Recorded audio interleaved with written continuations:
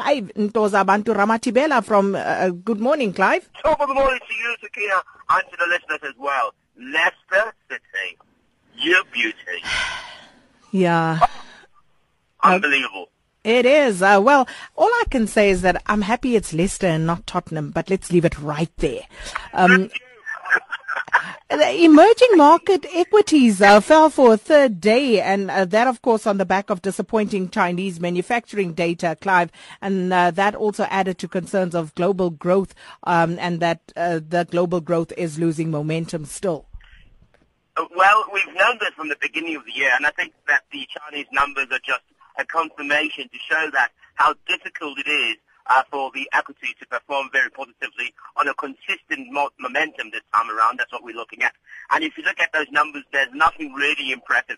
By the way, if it was in any other year, we would look at these numbers and say, you know what, they're actually quite good. The problem is that we've been used to such good news, Sakina, out of China in terms of exports and in terms of the PMI numbers, that we are looking at this now and saying, well, you know, how do they do better from here? Firstly, we know the GDP is already slowed down. Secondly, we know the fact that they're starting to close ranks with their investment-led economy. And then also we know that sentiment has returned back into the emerging markets. And China is obviously a far more developed country than the emerging market space. So what is taking place is because of the negativity in China, these emerging markets are now starting to doubt that these numbers will ever turn around and look positive. And so you would have heard a lot of people are saying that China is fueling the negative sentiment around the equity market because it's not consuming, or it's not doing what it used to do before in the past, where we saw them actually consuming and stabilizing some and even influencing growth in some of these emerging markets. With them now slowing down, it means those emerging markets will also take a little bit of a nosedive. And we saw that because we saw the Chinese shares that were traded in Hong Kong, they took a loss earlier also this morning. Developing nation equities, many markets across the Asia reopened obviously after the holiday yesterday, but it was a very tough opening. The Shanghai Composite Index climbed a little bit in the beginning, but then started to slide again as well towards midday. And Malaysian ringgit as well as a currency also dropped by nearly 0.25%. So all these things are not necessarily great for the emerging market space. And of course then the Australian Central Bank unexpectedly cutting interest rates. And what's been the effect of that, Clive? You know, what we were looking at, second, and I was trying to actually find out the actual companies, specifically the mining houses in Australia, how they're going to respond. The Asian stocks held, but Australia's currency slid by 1% versus the greenback, which is our dollars. And the Bank of Australia cut its rate.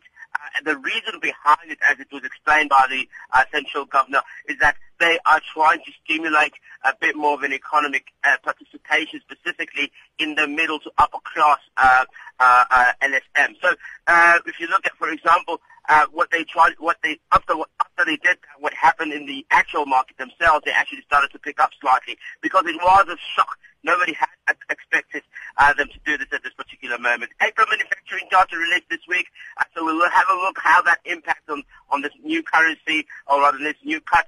And we also want to have a look, Sakina, how later on the South African JSE stock exchange will actually respond to that particular news. But we're into May doldrums, that's what they call them, where people are starting to reconsider portfolios and will probably not do much. So we're asking the question, was it a good idea to do it now, or could have they waited? Or are they anticipating that in June, when the Fed meets again, that hike will probably happen then? So maybe that prepared themselves for that, and that's why they're taking the decision right now to cut down.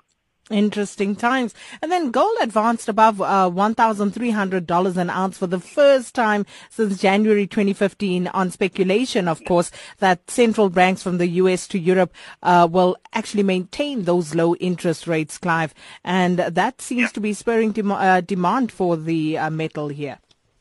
It's interesting. Investors have flooded back into these precious metals this year as risk and global economic prompts the Fed last time to signal it would have a slower approach to further interest rate increases, and that obviously weakened the dollar. I think we believe that there's a lot of things that are right for precious metals right now. A low interest rate environment, Sakina, interest rate expectations backing down again, and also we have a weaker dollar. So all these things are something that support these metals to come back and look strong again. The question for me, Sakina, I think we need to ask is, what are the mining companies going to do? Because we know that they've shed a lot of jobs, they've cut down on a lot of expenditure. Are they going to go back now? Are they going to spend again? Are they going to reinvest? Are they going to hire more people? Because the metals are now starting to look stronger. They're coming back. The resources sectors are coming back. Are we going to see more hiring? And that's always the test, you know. And we don't see that rapid return mostly, Sakina. And when companies now have cut down and when things look positive, do they go back now and rehire again and take those people back in? That's the question that we need to ask. Are they going to increase salaries? I know because last week I was sitting in a pre-bargaining for the Metals Industries Bargaining Council, and a lot of people are worried. Are they going to be increasing because of all these food, there's food inflation that everybody's talking about, the food prices. When things are good now, it's time to see if these companies have the best interests of their people at heart. Will they hire again? Will they increase their salaries? That is the question. Are you willing to put money on it?